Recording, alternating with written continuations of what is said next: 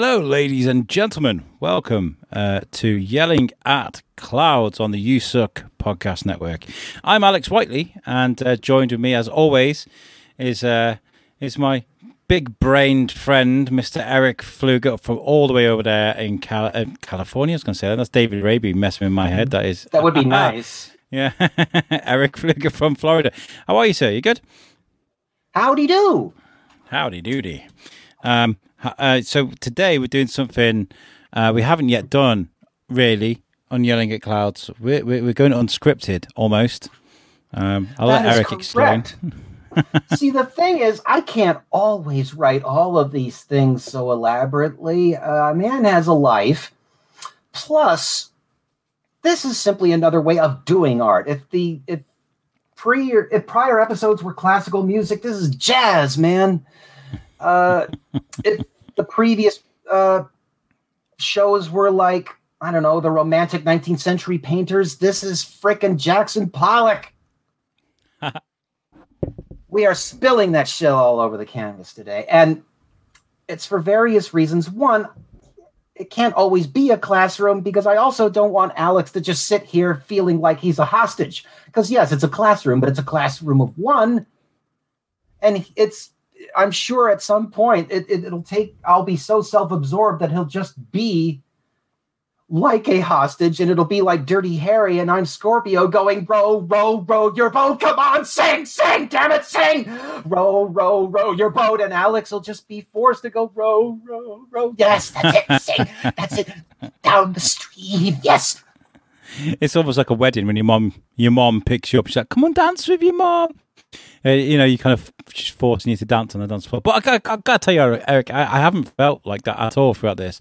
I think every single episode, I've really enjoyed learning. I really have learned. I mean, the last episode we talked about The Black Hole, which is a film that I watched, and I was kind of like, why does Eric made me watch this? But until you kind of explained a little bit about the details, my mind was blown a bit, just a bit like your avatar right here that people can see, because you have a very good way of explaining those details in a fun way. So, yeah. Well, I joke that just like a real black hole, time slowed down the closer you got to the center of that show. And as a result, that one was a bit longer than I'd expected. I figured an hour and a half tops. 2 hours? We're not going to do that. This is going to be a bit briefer. Also a consequence of the format. It's going to be very, very stream of consciousness, although there is going to be a subject here, a big one. I have talked to you in the past about aesthetic arrest, having your mind blown more or less by the image you're being presented with.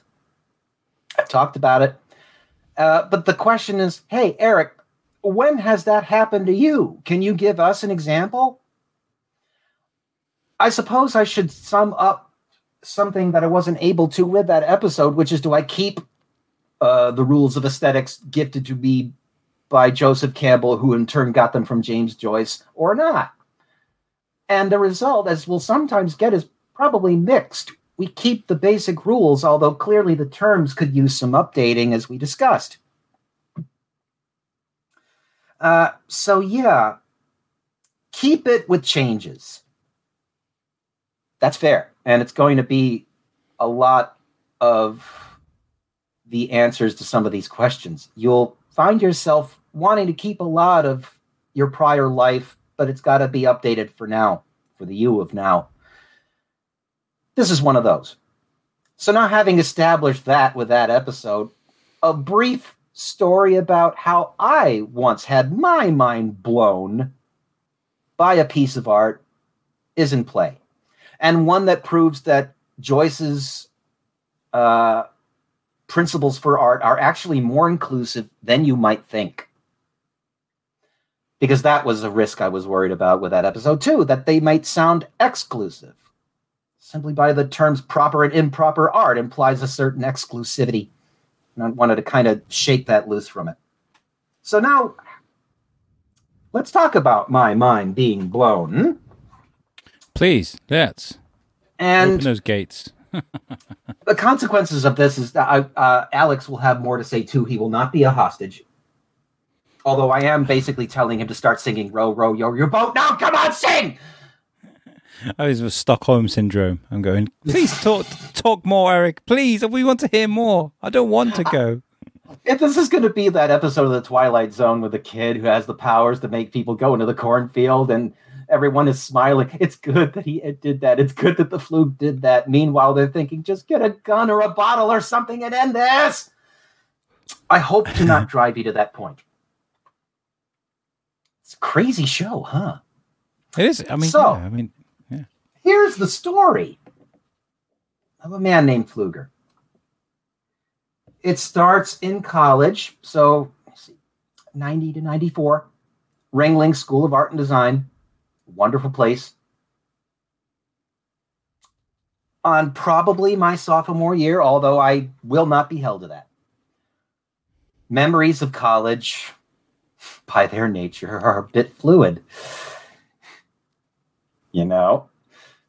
But on this particular day, I woke up, fell out of bed, dragged a comb across my head, such as you do in college, to what's college standards, which are not very much. Look for the pair of jeans on the floor that look clean. You've slapped the snooze several times before you even got out of bed, to the point where you're considering just, I gotta drop this class. But I don't want to drop this class because it's a great lecture class about art history. I fondly remember the lecturers to this day, Rice and Dean.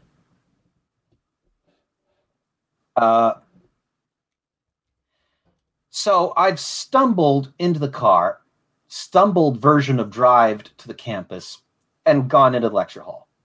I am probably powered by extremely shitty coffee and or hot chocolate that came out of the machine in a little student clubhouse place on campus, which only half exists now because it has been gutted and turned into a better structure. In fact, half of the campus two-thirds of the campus doesn't look like it did when I went there. So I go into the lecture hall and I sit. Rice and Dean are doing their thing. And one of them are what's clear is that there is a keyboard on the lecture stage. Piano or synthesizer, I know not what now. My memory is fluid. It's college. Glug, glug, glug. So, part of the virtue of freeform, I'm allowed to semi-not remember. And the lecture goes, I'm going to play you a piece by a composer named John Cage. You don't need to know much right now except this basic fact that he exists. John Cage, dates 1912 to 1992, American composer, music theorist, artist, philosopher. The piece he's playing is called, in short, 433. I've talked about the difference between short titles and long titles. I did that with the Dali piece in episode 2. We're about to do that again. So one of them sits at the stool in front of the keyboard and gets ready to play. I'm thinking this is Dean. I remember the image more than the name. Big, burly man with a curly black hair and a beard to match. Deep voice. Very good speaker. Both of them were. So he sits at this keyboard. He's ready to play. Okay. And we're psyched, right? Because we're going to hear music. This man's going to play music right here in our hearing. And we didn't expect a live musical performance this morning. We're half asleep on coffee. Shitty coffee. But he's ready to go. And he puts his fingers over the keyboard and he says he's going to begin, but the fingers freeze over the keyboard. The music begins, except that there's no music. His fingers stay there. Nothing. Silence. And I'm letting the silence build just like now because it freaking started that way. Still nothing for like seconds. 10, 20, 30, nothing. And we start to look at each other. Nervous twitter or two begins to form. Like at the 30, 40 second mark, God knows when. But it begins to just annoy you. Nothing was playing. A minute has passed by now. This man is just sitting there over the keyboard. The fingers are just hanging there over the keyboard. Nothing. Somebody could have told this man that there was 1 inch more and then your fingers would hit these fucking keys. Now notice I'm coming up with material to fill the gap left by the silence, aren't I? Right? Well, it wouldn't be a podcast if we just sat there for Correct. X amount of time. Correct. But, oh my God. Silence is deafening. 2 minutes. Nothing. The fingers just stay there. Nothing. And now we're outright giggling. We're making jokes. We're going full MST3K on this thing the 3rd minute in. 3 minutes, 30 seconds. Now we're just losing it. We're outright laughing. We are giving no respect whatsoever to the fact that he is still there with his fingers there in this frozen Schroeder position. It's like Rocky Horror Picture Show in there. Jokes. Just talking about, so what did you do at the game last night, man? Did you see that show? And this is building and building and building. And still, this man does nothing. The fingers just sit there. Nothing. I'm dying, aren't I? Ain't Anticipation. these tears in my eyes telling you? Yeah, I see you shiver with anticipation. And we all did. 4 minutes, 30 seconds. And then the three remaining seconds elapse. 4 minutes and 33 seconds. Which, by the way, is the full title of that piece. 4 minutes, 33 seconds.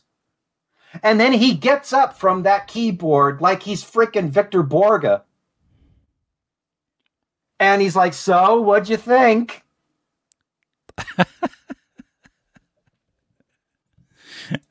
What? Can you imagine someone like charging for tickets for that at a theatre? We'll get there. We'll get there. I'm obviously raising my voice for effect, but Jesus, tap dancing Christ. Way to go, Glenn Gould. You played that piano like a master. See, all of this that I am feeding you is literally not that much different, except in the exact nature of the jokes from what I was that day in 91. Oh, 90. Oh, 30 years? 40? God, where did my life go? I can't do math, so of course 91 to 2021 is a big gap. Yeesh. So now we come to the point where, okay, Eric, you've been driven around and you have had your chain jerked for 4 minutes, 33 seconds. Now what do you do? He's now just sat back and goes, so what do you think? And just like me, everyone else in the audience did the big what? My mind was not yet blown then. It will be in a second. Because here's the point. I'll read strictly from the Wikipedia description because it's pretty cogent. The piece consists of the sounds of the environment that the listeners hear while it is performed, although it is commonly perceived as 4 minutes 33 seconds of silence. In other words, this is the case. John Cage has provided a piece where the silence is filled in by the audience. The audience is the composer. The audience is the artist. And whatever the composition is whatever the audience produces within the 4 minute 33 second gap of apparent silence. Now my mind's blown. Oh. Oh. Oh. Oh. Oh my. I have suddenly... Right? Hello. Ooh, red alert. My mind is blown. I have suddenly been presented with a completely different expansion of my field of experience. Now, keep in mind what Joyce had to say about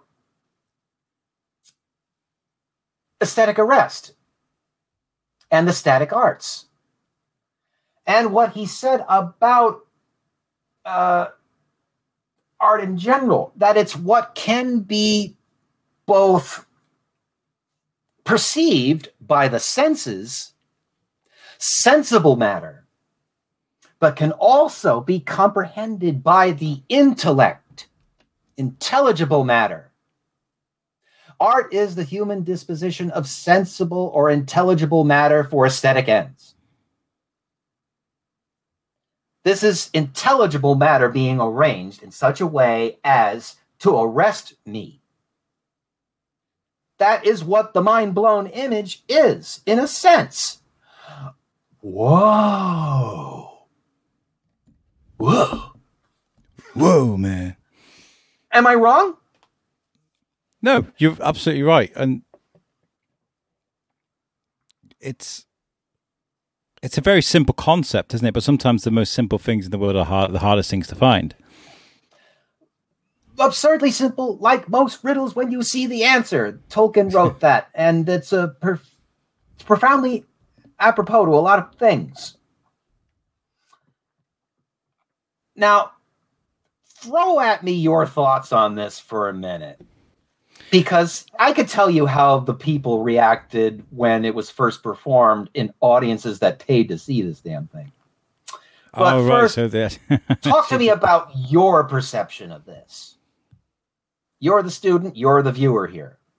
I think it's fucking ingenious. I really do. I think it's great because, unless you know about this, I mean, if the joke has been spoiled for you, you're like, oh, here he comes, But this it offers a great environment, doesn't it? Because that anticipation, like you said, can be very painful. Ready, steady. Where is it? Not go. Where is it? Where is it? It's perfect, and I think it offers a much more deeper psychological evaluation than, say, music. I think there's more science behind this than art. I think it's very clever. And that's the thing. When is it? That's the piece. And you haven't been prepped for this. It's thrown at you after the fact, and suddenly you feel like it's the end of Men in Black when the entire universe contracts, and suddenly it's a marble and some alien kid's playing with it.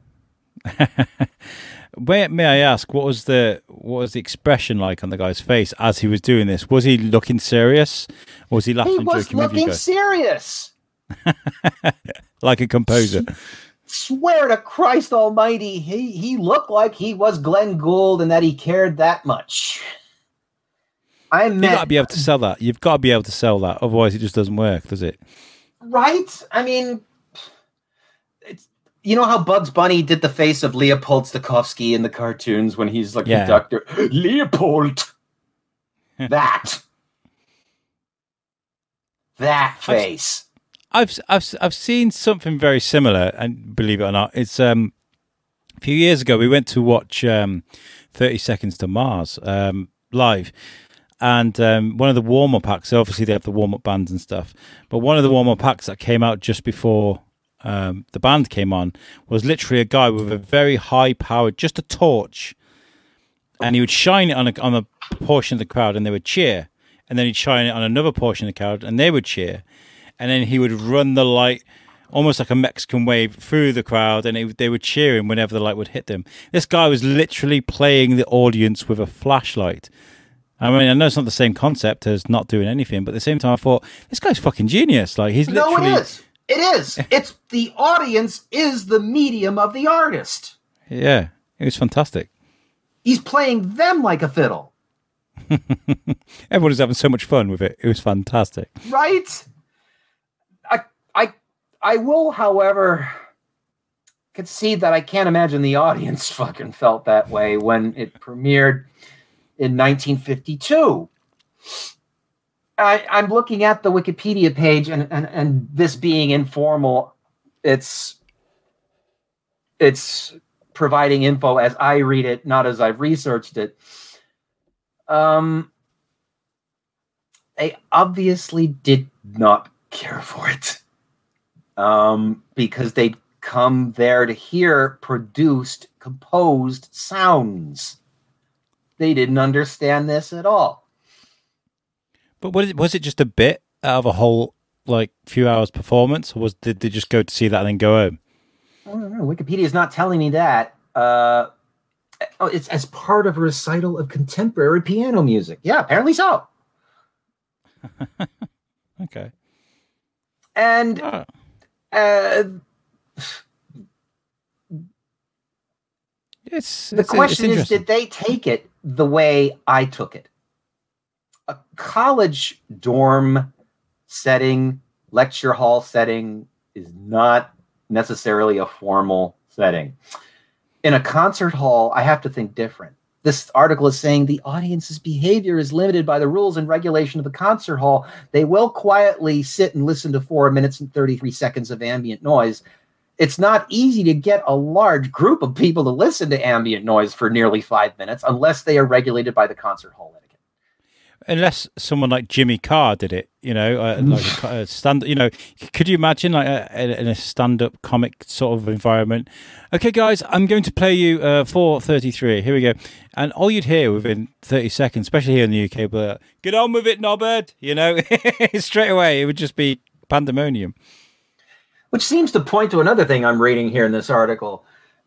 It says, a work of music is defined not only by its content, but by the behavior which it elicits from the audience. Yeah, that makes sense. It cites the case of Stravinsky's Rite of Spring. I remember this. There was widespread dissatisfaction, according to the article. And yeah, it led to violent riots. They trashed the thing. Really? And that's insane. And this is what? 1912? 1913. They trashed the theater. Wow, for Paris. 4 minutes. No, well, they trashed that for the Rite of Spring. They were a bit more composed, apparently, for 4:33. Let's see what John Cage said about the premiere. They, he apparently means the audience, missed the point. There's no such thing as silence. What they thought was silence, because they didn't know how to listen, was full of accidental sounds. You could hear the wind stirring outside during the first movement. During the second, raindrops began pattering the roof. And during the third, the people themselves made all kinds of interesting sounds as they talked or walked out. Now, first, I got to say, this thing has 3 freaking movements? Yes. In those 4 minutes and 33 seconds, yes, this is described as a 3-movement composition. But that said, da-dum, that's realization. The light bulb went off in my head.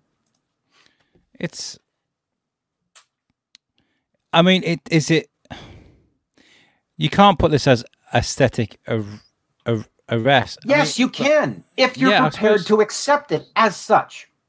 Yeah, because it is a form of art. But at the same time, it's had such a prolonged reaction by you. You remember it like as if it was yesterday. You'll never forget it. So it had the effect it was meant to have on you.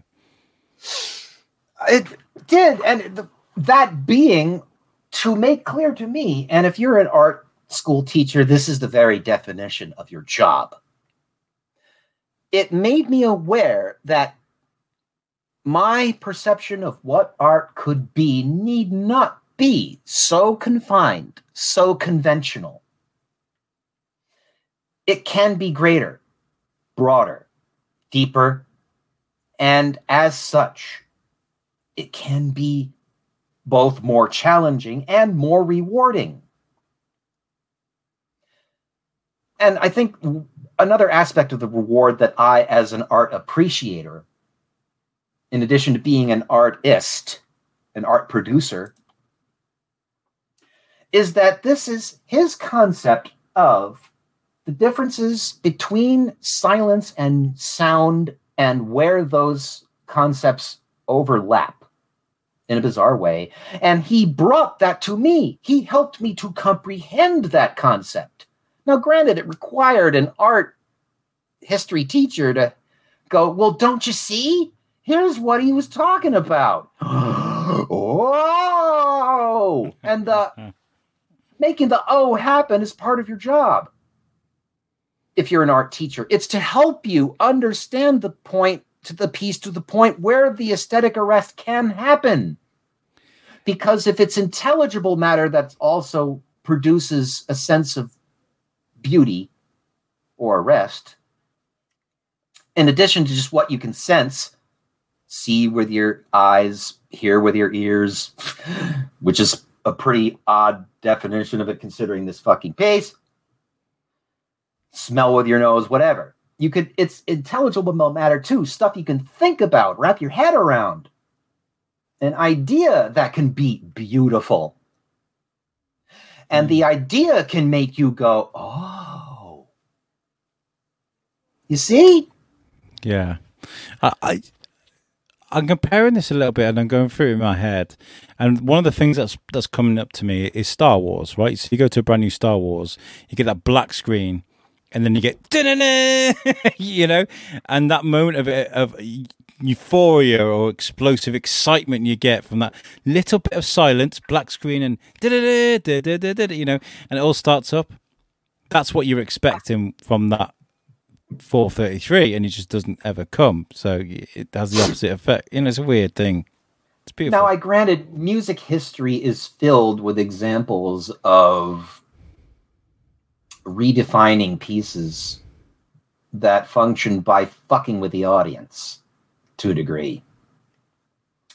Wagner's opera Tristan and Isolde bases its entire musical structure on a very specific chord called the Tristan chord because it was invented by Wagner for the opera Tristan and Isolde.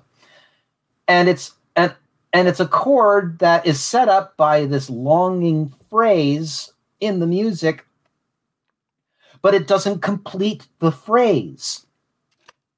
It just sends it off in a left word or right word, but any word other than forward direction. It gets all ready to get musically excited, and then it turns off to the side and does this.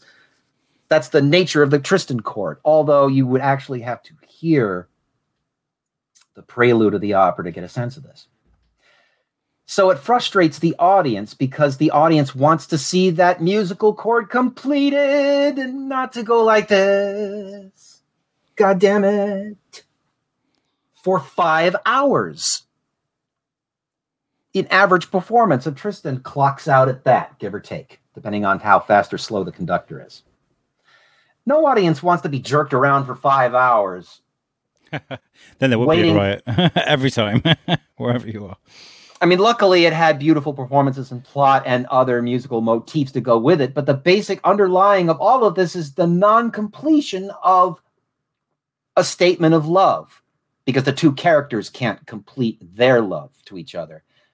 Because like Romeo and Juliet, there's too many other factors in play. So it's a tragic love. Until at the very end, at the Liebestod, where after 5 hours, at the end of Act 3, the phrase is completed, it is triumphant, it is transcendent, and the audience is taken away. In other words, they've been edged for 5 hours, and they've been allowed to come. More or less. So other art has had in the past manipulated the audience in order to increase the audience's sense of reward or fulfillment at the end of the piece when they're now able to appreciate the whole. Follow? Yeah, absolutely. I apologize for the grossness of the damn metaphor, but sometimes it fits. I would love to revisit this at some time, actually, with a friend of mine, Andy McEwen, who is a sound artist. Not a sound, he is a sound artist, but he's an artist that works with sound and light. And I'd love to get his thoughts on this, because he likes to record like nature, and he's every time I go to a studio, which looks like a spaceship, by the way, it's insane. He's always recording this almost organic sound that morphs and changes without him touching it. He just does it by itself. It's a computer simulation, and it's got a mind of its own, and it can go anywhere. And it's just this continuous sound that's morphing up and down, and it goes anywhere it likes to go. I think he'd be a great person to speak to about this. He might definitely have a perspective on it, and I throw this at anybody who knows music, see what the hell they think. It's not the modern classical that my preference is. I actually like to hear notes in my shit. I like Ligeti, I like Penderecki, but John Cage, no, sorry. But that's just simple preference of music. I have to take my cap off to the fact that he cracked my head wide open, and well done, sir. How has this affected you as an artist? Well, it's more a story that I keep in the back of my head, and how it affects me. It simply says that yes, my rules, as spelled out in episode 2, are there. They're not necessarily rules; they're just broad guidelines.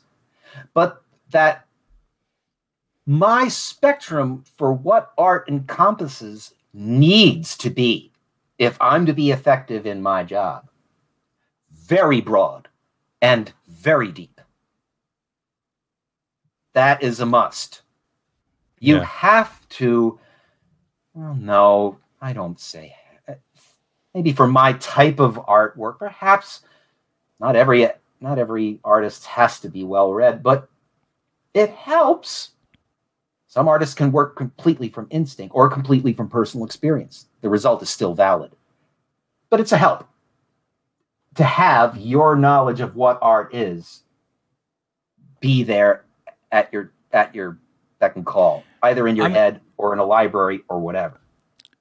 I think it's a difference in looking at, I don't know, say a poster, an old Coca-Cola poster or something, and going, "Oh, that's really nice," to going, "Oh my God, that's a Makovsky piece," or something. Just as a. But do you know what I mean? If you could recognize certain styles of certain artists, and the refined lines of something, I don't know, something that made them their signature the signature pieces and stuff. Do you understand what I mean? Like, so you can look at something and go, "Oh yeah, that's cool. We can carry on walking." Or you could look at something and go, "Oh my god, I haven't seen his work in years." Now, if that happens to turn up in a commercial, the fun of that is that if you know the piece, you recognize the reference, and you're like, and you feel like you've been given a little bit of a cookie. It's no different than, say, you watch any one of the Marvel movies. If you've seen them all, and if any reference happens to pop up to another one, you feel like you're in on the joke, and another audience member that hasn't seen that other film may not be. Yeah. I mean, and that little bit of a... Go for it. Sorry, no, I was going to segue. It's all right.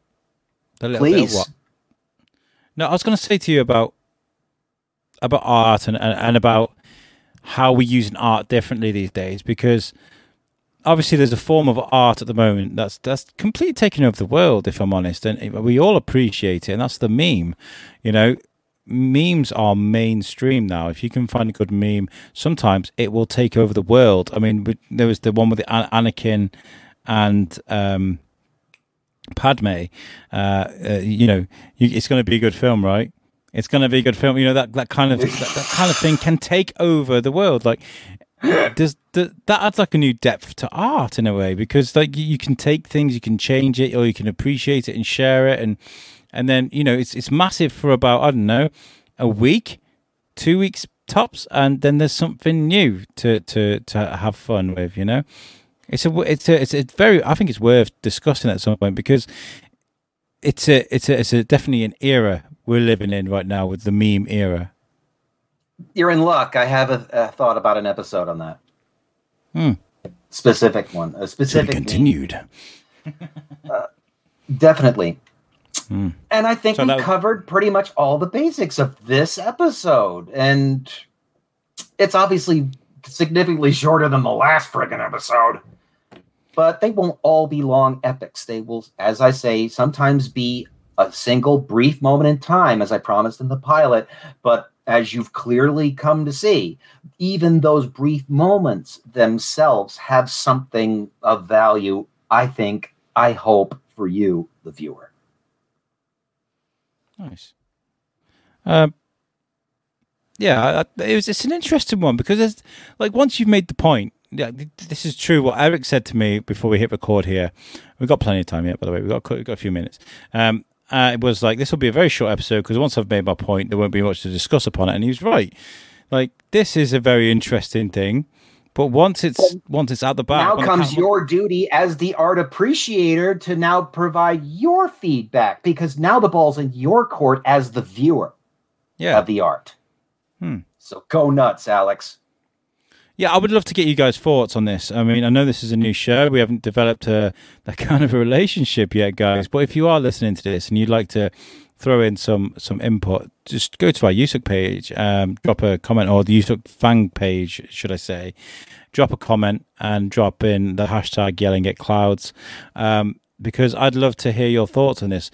How would you have reacted if you'd have paid for a ticket and you'd gone to a theatre and you heard that song, and it was the first song that they played, or a piece for 33? How would you have reacted? I'd love to hear what you guys think about that, because I think it's very poignant. I think I'd have just laughed at my mates. I think it would have just been, if I'd have gone with the wife, I'd have been, this is brilliant, so intelligent, But now I've done this podcast with you, I'll be like, I know this piece. I've heard it before. Any quiet moment lasting 5 minutes. God, this is familiar. I've heard this. Wait. Don't tell me. And, actually, I can elaborate on this a little bit more, actually, and talk about me personally, which is, it's not my podcast, but I can explain to you, like, you said something earlier in the podcast that you said silence is deafening, and it really is. It's painful at times as well. See, I went from a job where I worked with a few hundred people to working on my own in an office during the night. 13-hour shifts, working with young people, but by sort of, I know, between midnight and 2 a.m., it would go quiet. Just like that, in the office. And the first couple of weeks, They were really hard psychologically. They were very, very, very difficult for me, and to the point where I thought I was going to have to quit the job. Until my friend Chris Murray, shout out to Chris, was like, "Have you ever listened to podcasts?" And I was like, "No, I did what everybody else does. What's a podcast?" And he's like, "Oh yeah, have you ever watched the movie Clerks?" And I was like, "Yeah, I love Kevin Smith."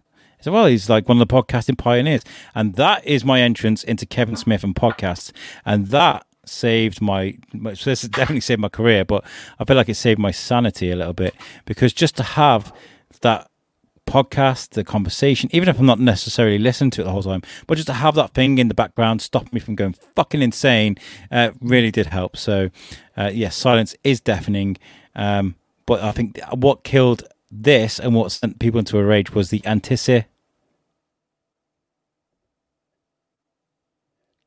Yeah, there we go. I was wondering how long I could leave that then, Eric. Do you real? I found myself literally having to hold myself back from doing it.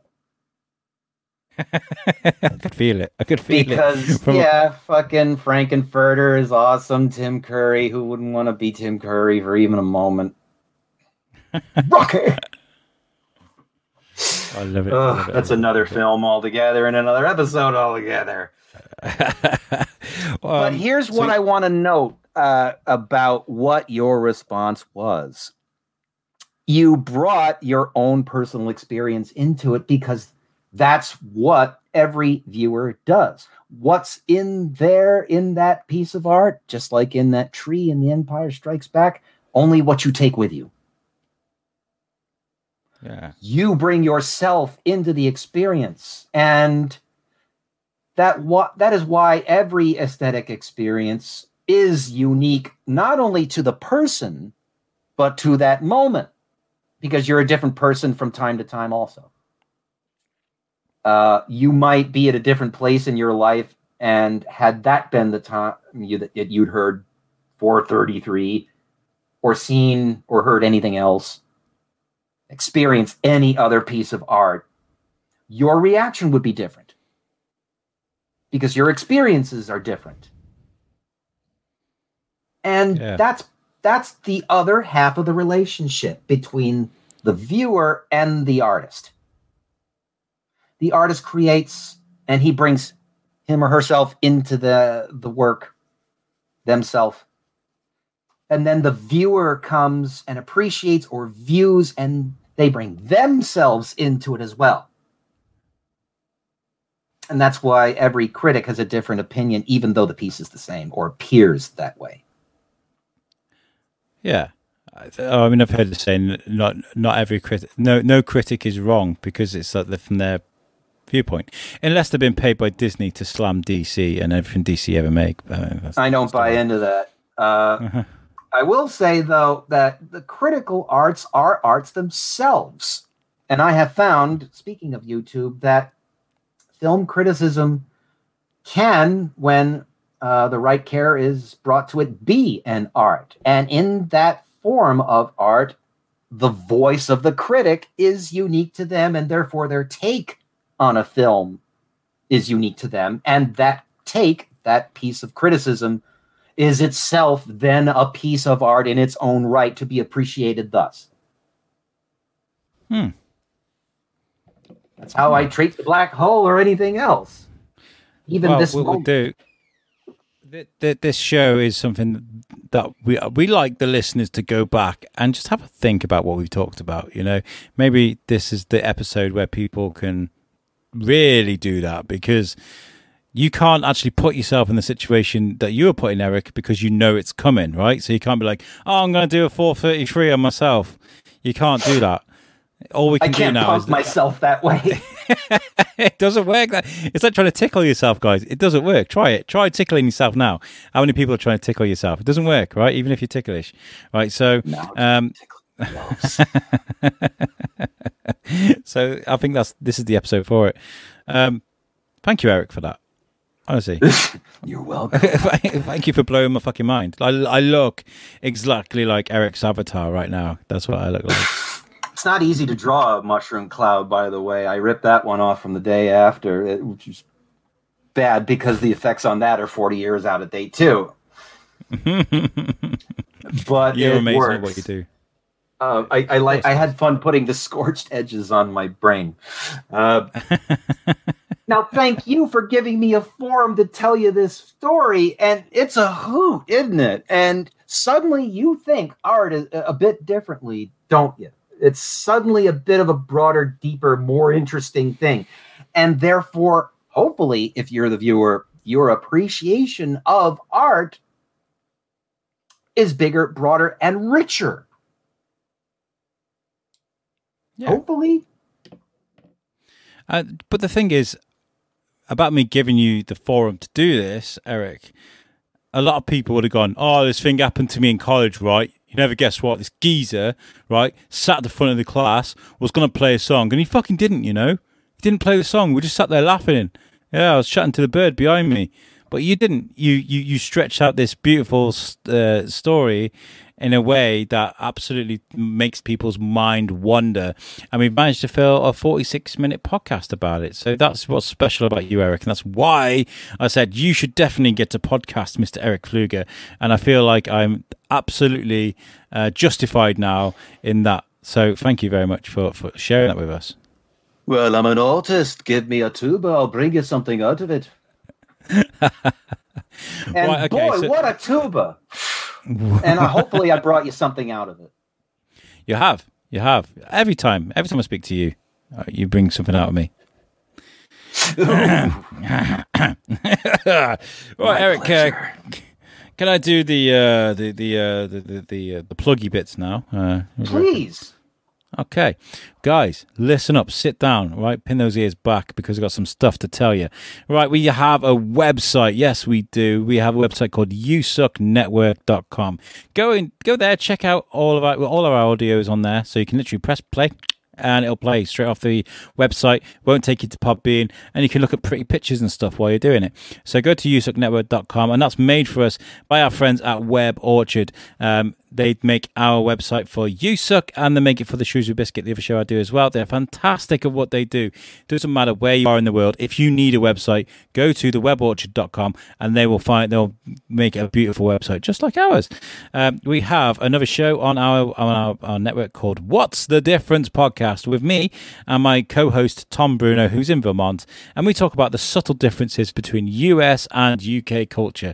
We bring on actors, we bring on directors, artists, writers, anyone that can tell us what the fuck's going on. Where did all this difference in between us go? Because sometimes Tom will throw a word into a phrase and it will just blow my mind that we didn't even know what that meant.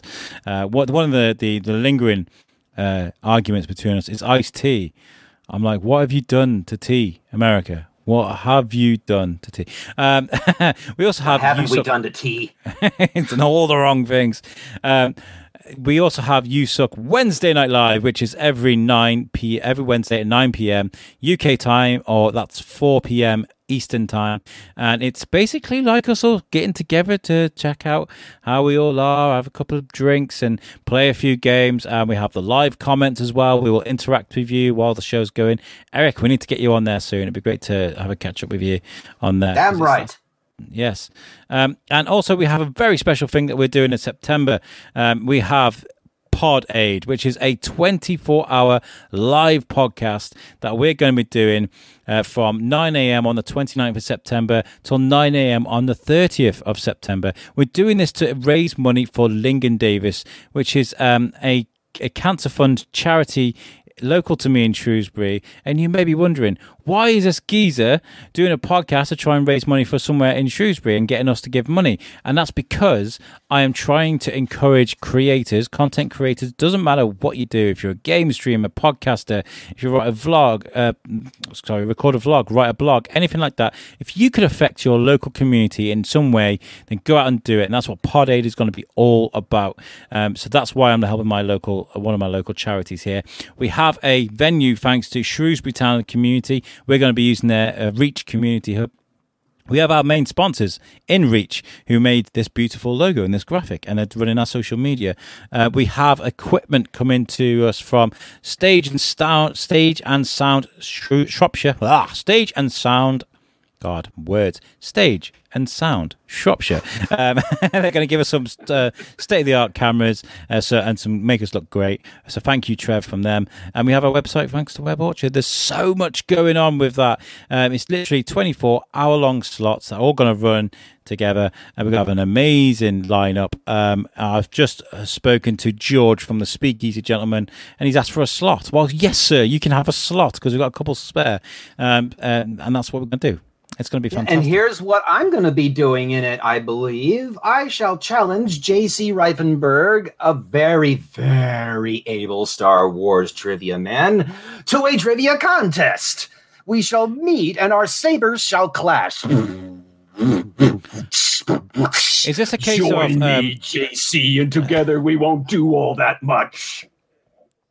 Can I run this like almost like a political debate? Nothing to do with politics, but I can be like, I don't know, uniforms, and then just with that word, I'll go Eric, uniforms, and then you can talk what you like about uniforms, and JC can be like, I agree, I disagree, this is what I like to add, and then we can just score it that way. How are we going to do that? Marcus with Queensberry rules.